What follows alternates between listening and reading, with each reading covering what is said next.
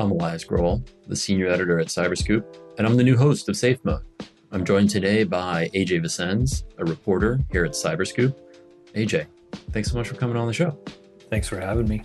We're speaking on a Tuesday after the opening of the NFL season. You're a longtime Broncos fan. How are you feeling? Yeah, I'm sort of starting to question that. Actually, I'm lying. I'll probably never quit them, but... How many Broncos games have you missed in your career as a fan? Maybe since, let's see, I've probably missed less than a half dozen since 1997, which sounds really pathetic when I say it out loud. I think that's beautiful. I admire your devotion. It's unhealthy. How do you feel about your new coach? You have that very serious guy from New Orleans who never smiles, right?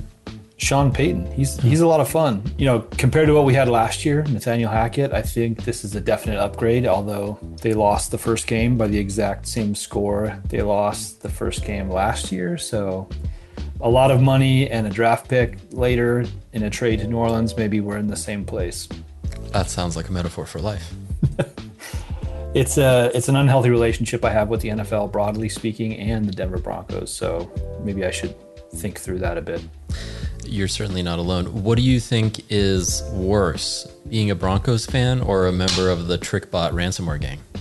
Well, at least you get paid to be in the Trickbot gang, right? But on the flip side, you might be targeted with a round of international sanctions and arrest warrants. So I don't know. Maybe I'll stick with the Broncos. Yeah, it's not so bad. So we're going to talk about the Trickbot ransomware gang today. That's next on Safe Mode. Welcome to Safe Mode. I'm Elias Grohl, Senior Editor at CyberScoop.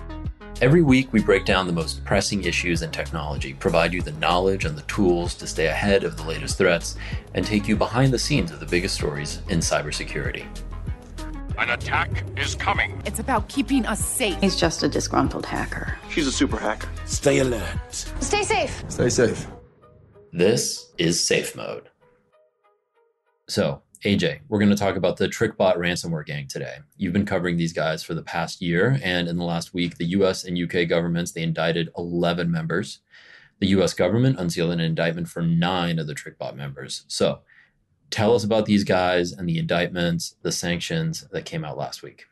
Yeah, so Trickbot, which sort of dates back to about 2016, started out as your run-of-the-mill sort of banking Trojan, stealing financial data, those sorts of, I don't want to say low-level crimes, but your run-of-the-mill kind of cyber crime. But over the years, it really grew into becoming this really robust sort of delivery platform for other malware, and also separately, became a botnet to be reckoned with. So, like you said, last week, the British and the American governments announced sanctions against 11 of the Trickbot members. They had earlier this year in February sanctioned 7 others. So, they're taking a lot of action against a sort of a broad group of people here.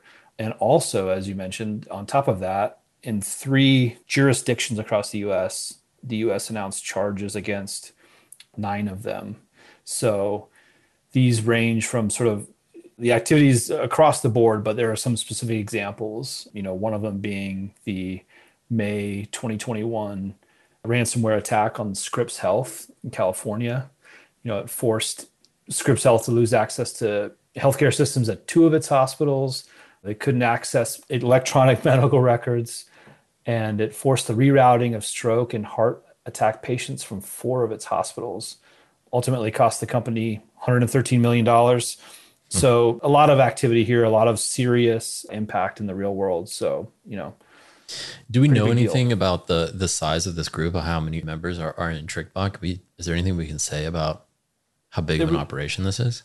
Yeah, so it's kind of hard to say at any given time how many were part of this, but there was recently an excellent story in Wired breaking down some of this, and estimates in that story range into the hundreds. So as with a lot of these cybercrime groups, right, you have the core group of developers and sort of main folks. And then there's like a couple of layers of rings outside of that. There's like regular affiliates and sort of associates. Then there's people that sort of dip in and out and overlap with other groups. So it's kind of impossible to say. But one of the reasons we know so much about Trickbot in particular is because in the wake of the Russian invasion of Ukraine in February of 2022, somebody leaked a lot of information about internal Trickbot operations. So, 250,000 internal Trickbot messages, 2,500 IP addresses, 500 cryptocurrency wallets, thousands of domains and email addresses. And also, this must have been personal in some way, right? Because whoever did this put together a series of homemade kind of intelligence dossiers exposing some of the people involved in Trickbot. So this was really an epic burn of this group. As Wired put it, it was one of the largest ever data dumps from a cybercrime group. But somehow it flew under the radar. This happened right around the time when the Conti ransomware group had its stuff leaked as well, after they declared public allegiance to Russia. The government of Russia, in the wake of the invasion, someone burned them too. And this kind of happened right around that same time. And even though it was much larger than the Conti leaks, it just didn't get as much attention. But clearly, law enforcement intelligence agencies around the world were paying attention. And here we are today. Yeah, so I want to come back to that Wired story in a sec, which was really probably one of the best looks we've ever gotten, I think, of one of these ransomware gangs. But before we talk more about that, you talked about Conti also. Can you talk a bit about the relationship between Trickbot and Conti? Yeah, so Trickbot was, in some ways, could be used to deliver other malware. And according to the US government and other, private industry sources reporting, Trickbot was used by other cybercriminal groups, such as Conti, the ransomware sort of gang. And in all cases, right, we should say, right, that it's called the Trickbot gang, but it's also the name of the malware. So it's a little bit confusing, but Trickbot is malware, but it's also a Trickbot gang. But anyway, so you have the, groups like Conti and others using Trickbot to deliver their malware, their operations, but also when we're talking about the developers involved and whatnot, and some of the cryptors and people that work on these things, hands at keyboard on these sort of projects, there's overlap here. And there was a time when Trickbot kind of faded away in some ways in 2022. The infrastructure seemed to be winding down a little bit, but some people think that what was actually happening is they were sort of being subsumed into Conti, which was at that time one of the more powerful and sort of robust cybercrime groups. I mean, when their leaks are gone through, for instance, you sort of see a very, in some ways, mundane company. I mean, there's like a person that handles breaks and people complaining about salaries and asking for days off and, right. Any sort of things we would think about a regular company, right? There's but a schedule. These are very, yeah, exactly. These are very organized operations in that sense. And so it's really striking that this data was leaked in this manner, and it really gave us a window into how these things function and just generate millions of dollars for these criminals. Did we get any new information from these indictments or the sanctions on the relationship between Trickbot and Russian intelligence? That's still kind of the broader open question. Some of the leaks point to overlaps, and you can see these people in their messaging internally talking about sort of even them at their level, sort of speculating on the connections at the top of some of these groups between the heads of these groups and various aspects of the Russian security services. So the short answer is I don't think we got any new information on that front. Any of our listeners in the intelligence or law enforcement communities would probably have better ideas on what's actually happening there. But I think that publicly speaking, it's a good guess that there was at least communication at that level. Now, the question is whether this is like active tasking or sort of a, you can operate in our space, and if we need something from you, we're going to get it, or that kind of thing. I mean, I don't know that there's great public information on that at this point. Right. Okay. So let's go back to the Wired story. I want to talk a bit about the main character in that piece, Maxim Galochkin, who was one of the fellows who was indicted this week. He was indicted and sanctioned. So Maxim Galochkin, he's a key figure in Trickbot. Tell us a bit about who he is and kind of what his story is. I mean, the top of the Wired story gets it pretty well. He's extremely online, right? He's a 41-year-old, wants to be rich, wants to make money. We know this because he said it in chats. And according to the government, the indictments and whatnot, he was a cryptor. So his job was to make sure that the malware could evade antivirus software and those sorts of things. But he became a very central figure, according to the indictments and the public reporting, in the operations of Trickbot, and became sort of a central figure. He went by the name Bentley or Manuel internally. And you see a lot of the lower level people talking about having to run things through Bentley and him having to deal with then his seniors. So pretty key figure in that food chain.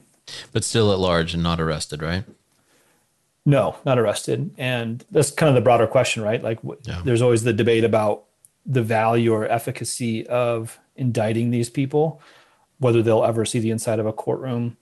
But I think that this certainly limits where they can travel. He might want to be careful about where he vacations, because there are examples of countries that have extradition treaties with the U.S. and then they do end up in U.S. courtrooms. So, and also it sort of sends a message that the U.S. government's saying, we see you, we know who you are, and we're going to say so out loud. Right. All right. Well, thanks for your great reporting on that. Before we go, I also want to update listeners on a story we talked about a few weeks back. That was the story of a Microsoft encryption key that went missing and was used by hackers based in China to go after email inboxes belonging to senior U.S. officials, including the Commerce Secretary. So Microsoft has now concluded its investigation about how that key was stolen, and it's a real doozy.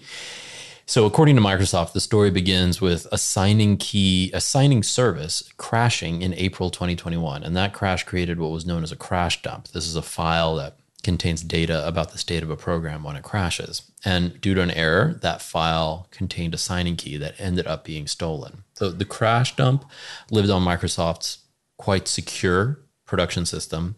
But then when the crash dump was transferred to its corporate environment, which is still secure but less secure system, the signing key was included in that file, again, due to an error. It should have been detected during that transfer, but it was not. At some point after April 2021, when this signing service crashed and created this crash dump file that contained the signing key, a hacker affiliated with this China-based hacking group gained access to a Microsoft's engineer's credentials. That engineer had access to the crash dump containing the signing key that was stolen, and this is how Microsoft believes the key was pilfered. But are we sure that's how? We don't know. So this is the great mystery, right? This was April 2021. This was several years ago.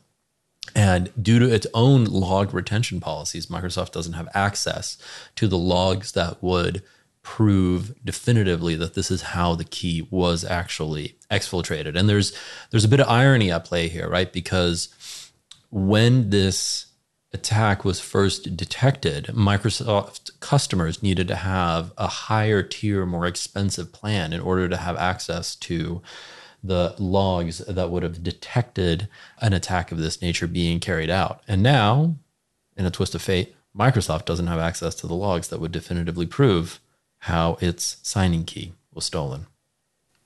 How would you say this whole Microsoft imbroglio has gone over in the InfoSec community? There's fury. I mean, I will say, though, folks have been giving Microsoft a lot of credit for this investigation and the fact that they've been able to trace back to a quite obscure system, a compelling theory as to how this thing was stolen.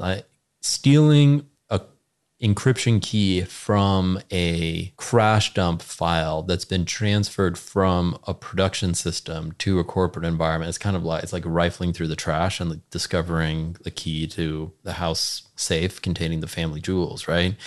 And so it's a real obscure way, I would say, to pull something like this off. So the fact that they've figured it out and that they have a compelling theory of it, folks have been very impressed, I would say, that Microsoft has gotten this far, or that Microsoft was able to figure it out.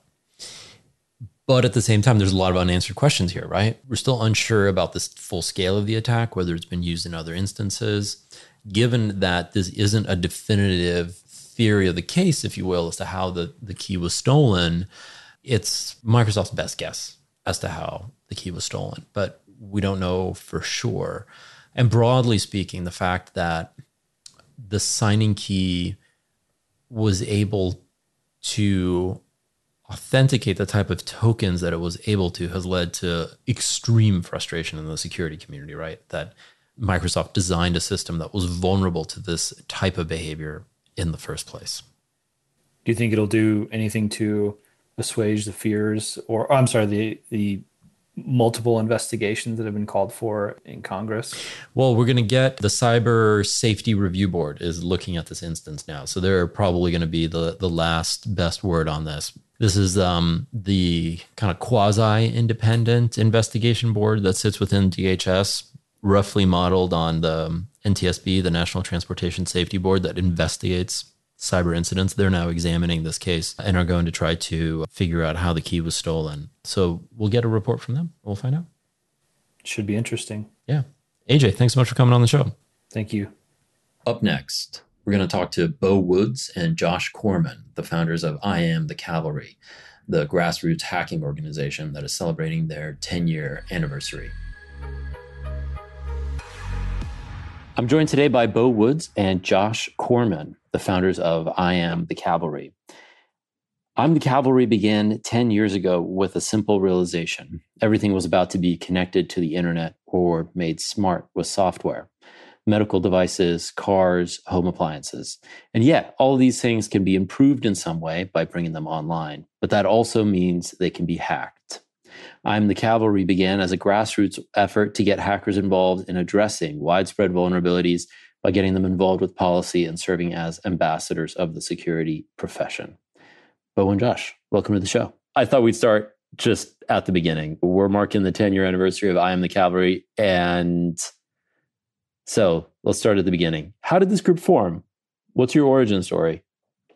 That could take an hour. The short version for me is I had been researching the rise of anonymous and hacktivism, and I'm a philosopher by training, entered the hacker community, thought that would all be useless. But it turned out, as I saw it, technology was having a profound impact on technology, society, people, nation states, et cetera. After going pretty high and deep into the federal government, bringing top 5 of the world's best hackers into Fort Meade for 2 days to try to speak truth to power and warn them about our increased dependence on connected systems, I kind of found out that the cavalry isn't coming, that no one's going to save us, that we're kind of on our own for a while. They said people would have to die first, or, there's no political will to do this thing. There's no political will to do that thing. And we were pretty crestfallen. Concurrent with that, I found out that my mom, who was 58, had a stroke, and we later found out it was brain cancer, and we had to hospice her, and it was pretty traumatizing and emotional. And it was actually during her funeral where I realized the last time I'd been in her church prior to that was the Sandy Hook shooting. She wanted to say goodbye to her friends, and everyone was kind of traumatized by that. She was a superintendent, so a bunch of teachers around, a bunch of kids around, all scared. And the guy at the front of the church kept saying, "Why is there evil in the world? Why is there evil in the world?" for like 2-3 hours. And I remember being frustrated and upset as a dad, upset that I was losing my mom, upset for a bunch of reasons. So when I had to go back there for her funeral, I said, "Oh, gee, I don't want to be angry at my mom's funeral." So I tried to process that. And when I went up to give a eulogy, I realized that she had been my science teacher in 7th grade for some twist of fate. And I was trying to channel something constructive. And I said, I learned a lot of things from her. And one of them is that darkness isn't a thing. It's an absence of light. And cold is not a thing. It's an absence of heat. So maybe instead of asking, why is there evil in the world? Maybe it's not the presence of evil, but maybe the absence of good. And maybe if something's missing in the world, we got to put it there. So I asked the whole congregation and family and whatnot, what's the absence of Marie, my mom's name? And I didn't have an answer to my own question. But as I watched everyone's faces, I said, we don't get to find out, because now it falls to us to do what she was doing. And for something clicked in my head that said, if the cavalry isn't coming on these things that I was warning about, maybe it falls to us to be what's missing. So later that year, after I mourned and whatnot, went to hacker conferences, Nick Percoco and I gave a talk, said the cavalry isn't coming. We didn't have a name for the group. But we said, what is the hacker community willing and able to do? How can we act differently? How can we change ourselves? Our dependence on connected technology is growing faster than our ability to secure it in areas affecting public safety, human life, economic, national security. And everyone said, well, why bother if people have to die first? And I said, well, we think we can be safer sooner if we build the trust, establish the relationships, get a head start, and they'll turn to us instead of lesser people with lesser motives and lesser ideas. So we didn't know if anybody would say yes, but we had a handful of hackers willing and able to try.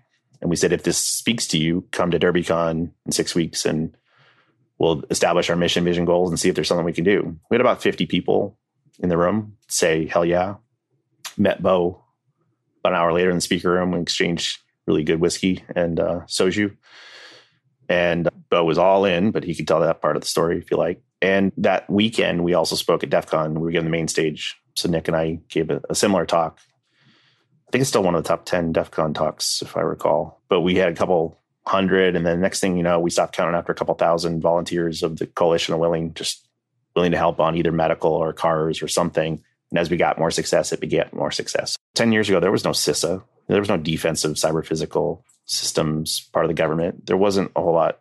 What's the line we use, Beau? We have no idea what we're doing, but it seems to be working. Yeah, exactly. Yeah, I mean, like 10 years ago, the warnings of our impending cyber doom were, there to see, right? And like 10 years later, here we are, and everything is connected to the internet, and our moment of cyber doom is kind of here, right? Things are getting hacked left and right. We have pervasive insecurity. Like, how do you guys feel, looking back on the last 10 years? You've been trying to secure devices. Like, what's worked, what hasn't? How do you feel about the past decade of work on this issue? That's a really good question. We talked a lot about this back in the day, but the question of, are we getting better or not? And I think, Josh, you said that it's not a question of, are we getting better? It's, are we getting better faster than we're getting worse? And what does that answer look like? And if you look at the confluence of characteristics or features of our world today, we're adding more connectivity to things. We're depending on them more. We are expanding the amount of software in them. We are getting more connected adversaries, and we are globalizing more quickly. So that's 5 factors that are all going up. So it kind of doesn't matter how much security we put into the kind of after the fact bolted on approach. We will never be able to outpace the speed at which we are adding attack surface, adding connectivity and exposure to adversaries, adding motivation types for adversaries. One of the things that we have tried to do is to say we've got to do something different than just incremental additive effects and incremental additive security on top of other things, and go get to root causes. And a lot of that does run through public policy, which is one of the reasons why we've tended to gravitate towards a more public policy related focus, working with, in the US, members of Congress and staffers. We've got a ton of staffers who are either still in Congress or have graduated to other roles. They've been great allies. Working with DHS and CISA, working with FDA, working with FTC, Federal Trade Commission, Department of Commerce, some of our allies there, working with states, local governments, because, in a lot of cases, they're the regulator of record, for instance, for healthcare facilities. And so we've really taken an approach of, we're going to try a bunch of things. Some of them won't work. Some of them will work. And how do we capitalize on the ones that work to get us safer sooner by working together? And which of the ones are just kind of wasted effort? And I think we've found that we're able to go farther, faster by not talking about the technical stuff, but by listening, understanding what people care about, building some empathy and building trust before we even start talking about what to do about the problems that we have. Because if we don't agree about the problems, the size of them, the prioritization of them, then it's much, much harder to get people on board with taking any kind of action, let alone something that may be, outside of what they typically view as one of their go-to options for these things. To Beau's point, the question of scale becomes, okay, if we've been doing this for a decade, let's not just keep going along to get along. Like, if something was missing a decade ago, at this point, at our inflection point, do we end it, transform it into something new to solve new problems, or combine it with other initiatives to get to critical mass? What got better? What got worse? Do we have the right skills or network? Part of this crazy journey brought Beau and I into emergency federal service during the pandemic. Fledgling CISA, largely fashioned over what we were doing in the cavalry. Director Krebs called and said, hey, will you come serve your country for a year? So I got pulled in to be the chief strategist for what became the CISA COVID task force. And we hired a bunch of outsiders, including Beau, to try to protect hospitals, their supply chains, vaccine supply chains during exogenous global events and record high volume and variety of ransom disruptions on healthcare. So that was not something I had in my plan and not a natural fit to put hacker philosophers in the federal government. But, we were turned to, and I think we did a pretty novel job trying to both lead during the pandemic, but also try to teach CISA and the federal government new tricks that they would keep and that might give them a vector for what to do once we left. But while that isn't a positive or a negative, I think when I reflect on my time in federal government, it was 18 months to the day, we said that these things would be hackable and could lead to cyber physical harm. If you think of the bottom of Maslow's hierarchy of needs, we had successful disruption the last couple of years on the water you drink, the food you put on your table, oil and gas pipelines for your cars, homes, and supply chains, schools your kids go to, municipalities run towns and cities, federal agencies, and even timely access to patient care with proven mortal consequences. We said that our dependence was growing faster on our ability to secure it in areas affecting public safety, human life, and we should not want for safety and resilience of basic human needs like water and food and shelter and safety. But we're there. I would say we have some proof of concept and some successes, and we've certainly hacked the lexicon and we built trust and trust networks with people that otherwise would have been afraid of hackers. The good news is we have some positive patterns that might be scalable and repeatable. The bad news is the attackers have shown up before the defenders have, and we have a lot of work to do. I think a lot of people would look at the pairing of hackers and public policy. And, I use the term hacker widely as somebody who takes a different route to a goal through technology. They'd look at that pairing and say, like, wow, that's weird. Why are hackers and policymakers natural allies? Or what makes this combination work so well? And I think, a lot of times the hacker community, the security researcher community, some of the other folks who work in the technical domain, we see a problem and we work towards it, particularly with people who are used to doing, penetration testing or security research. We see a technical goal and we work around any obstacle. We map out the attack pathways. We map out the ways that we could potentially go about achieving it. And we systematically try different ones. We're persistent. We're tenacious.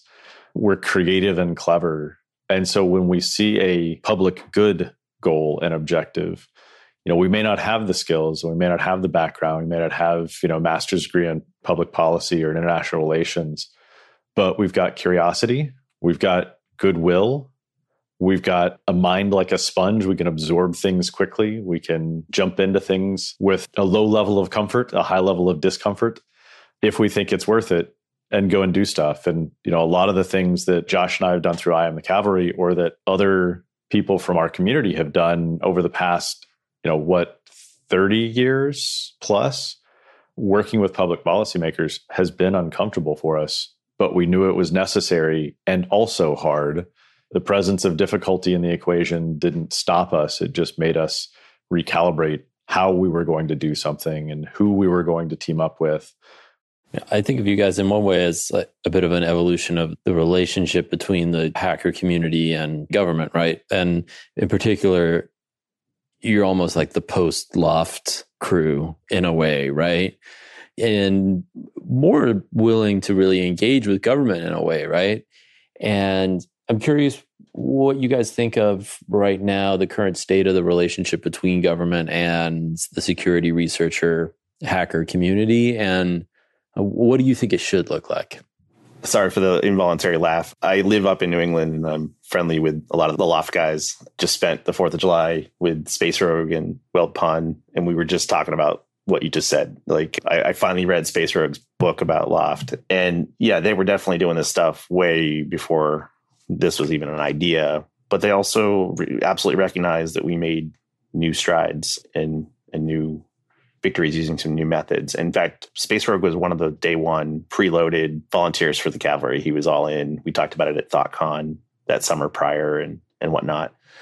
But I wouldn't have framed it that way, but you're the second person that said something like that. So honored to be confused in proximity, I guess. But you look in the last couple of years, we've had tons of hackers testifying to Congress, joining government workshops. Beau started something through the cavalry, maybe year 3 or whatever, of Hackers on the Hill, trying to get more congressional briefings. This year was the first inaugural Hackers in the White House. Chris Ingles and ONCD and NCS hosted us, smaller group. So not only is hacker not equated to criminal now, where I think it still was 10 years ago, and we've had pretty big strides on decriminalization of research with Computer Fraud and Abuse Act carve-outs, with adoption of coordinated vulnerability disclosure, making it cool. Now it's a binding operational directive for all agencies. I think the attitude and tone is not, oh, these people are someone to be afraid of. It's we need something beyond the public-private partnership cliche. We need civil society and technically literate people to give us an honest broker kind of perspective on these things. So there's almost like unprecedented amount of government engagement. And now the question is, are we actually giving a consistent prioritization, a consistent message? The next phase is going to be prioritization and harmonization of what are the critically important things and how do we make sure we have tangible outcomes and results on those. What are the big fights coming up for you, or what are the big issues you guys are working on right now? What feels top of mind for civically minded hackers engaging in policy issues? For me, coming out of CISA, what was very, very clear is a lot of the public-private partnerships, I think the government's listening on this front halfway. But a lot of this was the private sector prefers voluntary things versus mandatory things. And I think any modern industry with the potential to affect public safety, human life, eventually gets some regulations. So there's a balance of power shift from purely voluntary to, as you saw in the White House National Cybersecurity Strategy, lots of hackers contributed to that. And the notion of rebalancing accountability responsibilities and more regulatory for safety critical things is coming. That's the good news. The bad news is some of the most exposed parts of critical infrastructure are what I call target rich, but cyber poor. It's the have-nots. They don't participate in public-private partnerships. They don't join ISACs. They don't join sector coordinating councils. They have less negotiating power and lobbyists and government affairs people.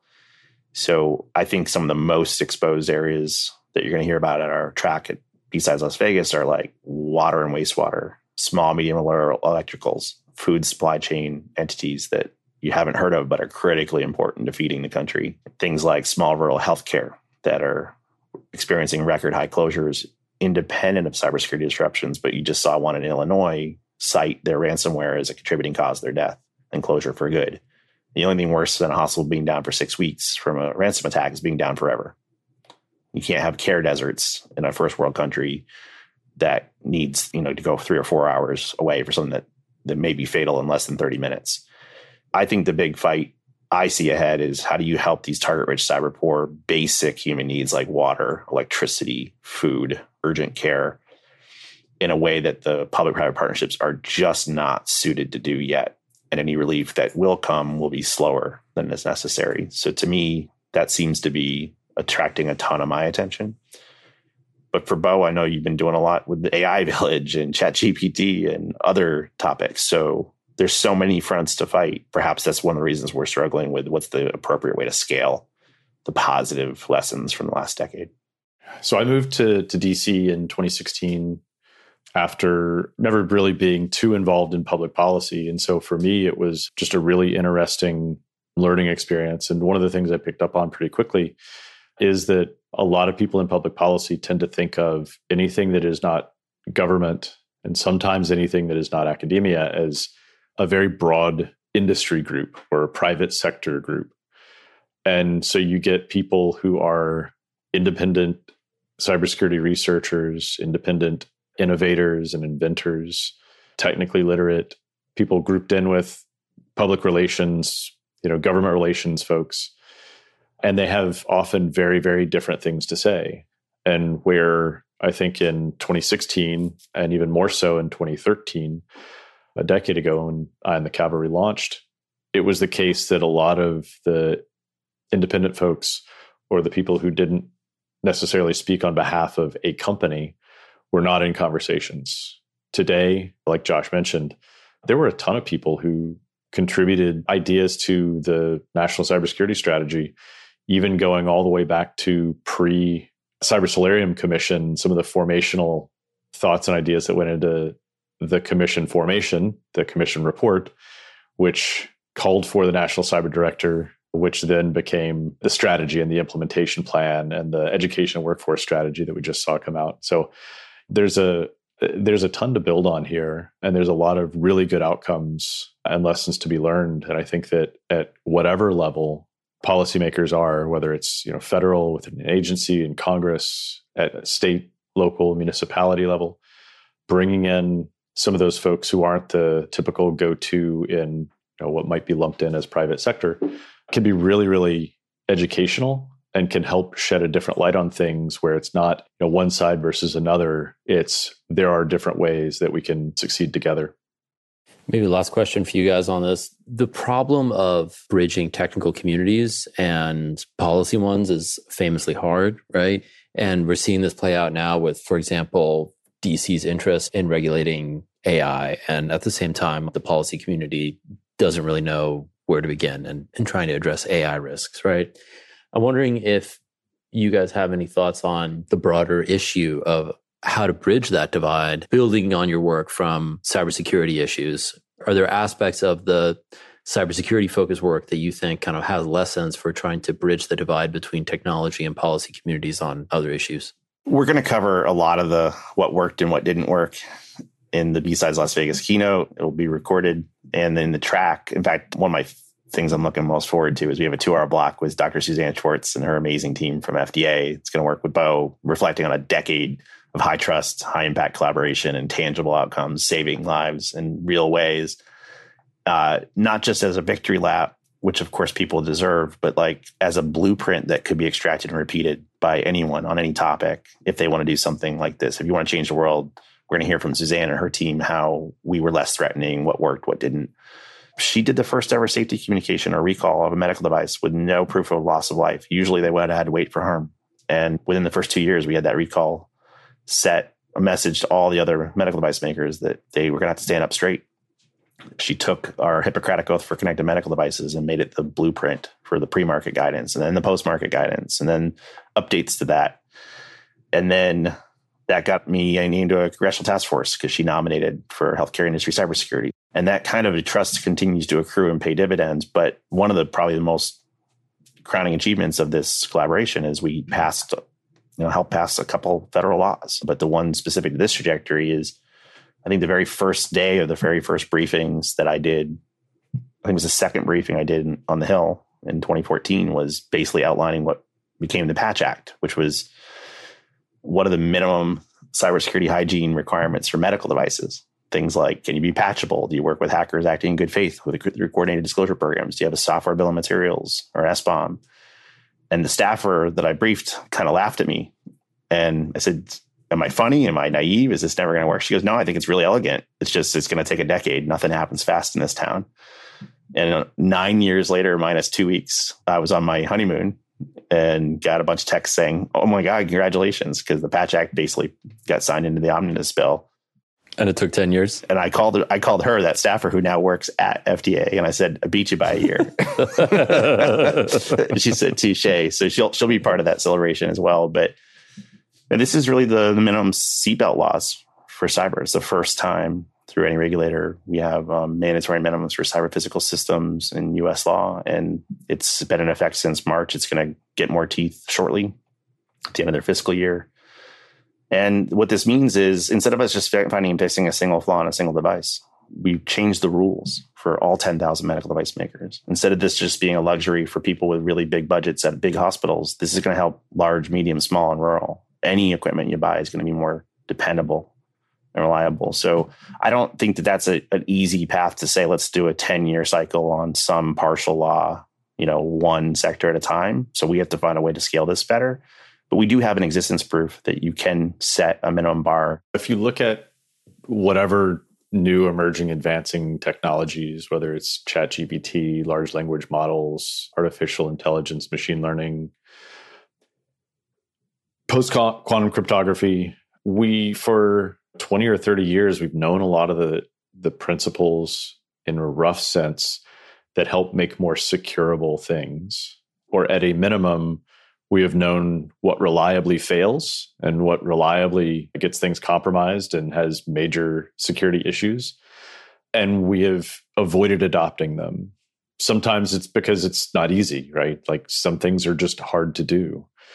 But where it's this fairly traditional, fairly well understood space, and we are failing to act, what does it mean when we increase the level of difficulty before we've mastered the one below it?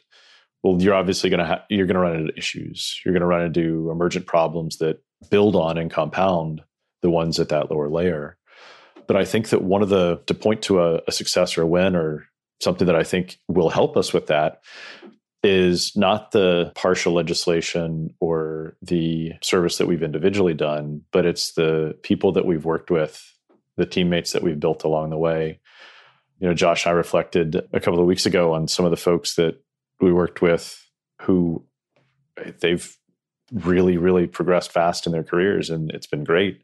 It's not because we've had like some Midas touch or because we're awesome. It's just, if you help people build a toolkit that allows them to do more, and if you work with the people who are mentally agile and flexible, who really want to solve some of these problems, they'll go places. And a number of them got absorbed into the White House or the upper echelons of agencies, or advanced their careers as congressional staffers, or are a part of the European Union policymaking groups, or what have you. And it's just kind of amazing to look around at all of the people that we've worked with over the past 10 years and kind of can't end a conversation without talking about all of those people who have really, really pioneered things and been bold and been brave along with us to do something maybe a little bit uncomfortable and maybe a little bit crazy.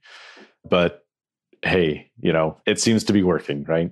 And it will get darker before it gets better. So I just keep coming full circle to this notion that whether it's AI or any of these other things, I think I said it right 10 years ago, our dependence is growing faster than our ability to secure it.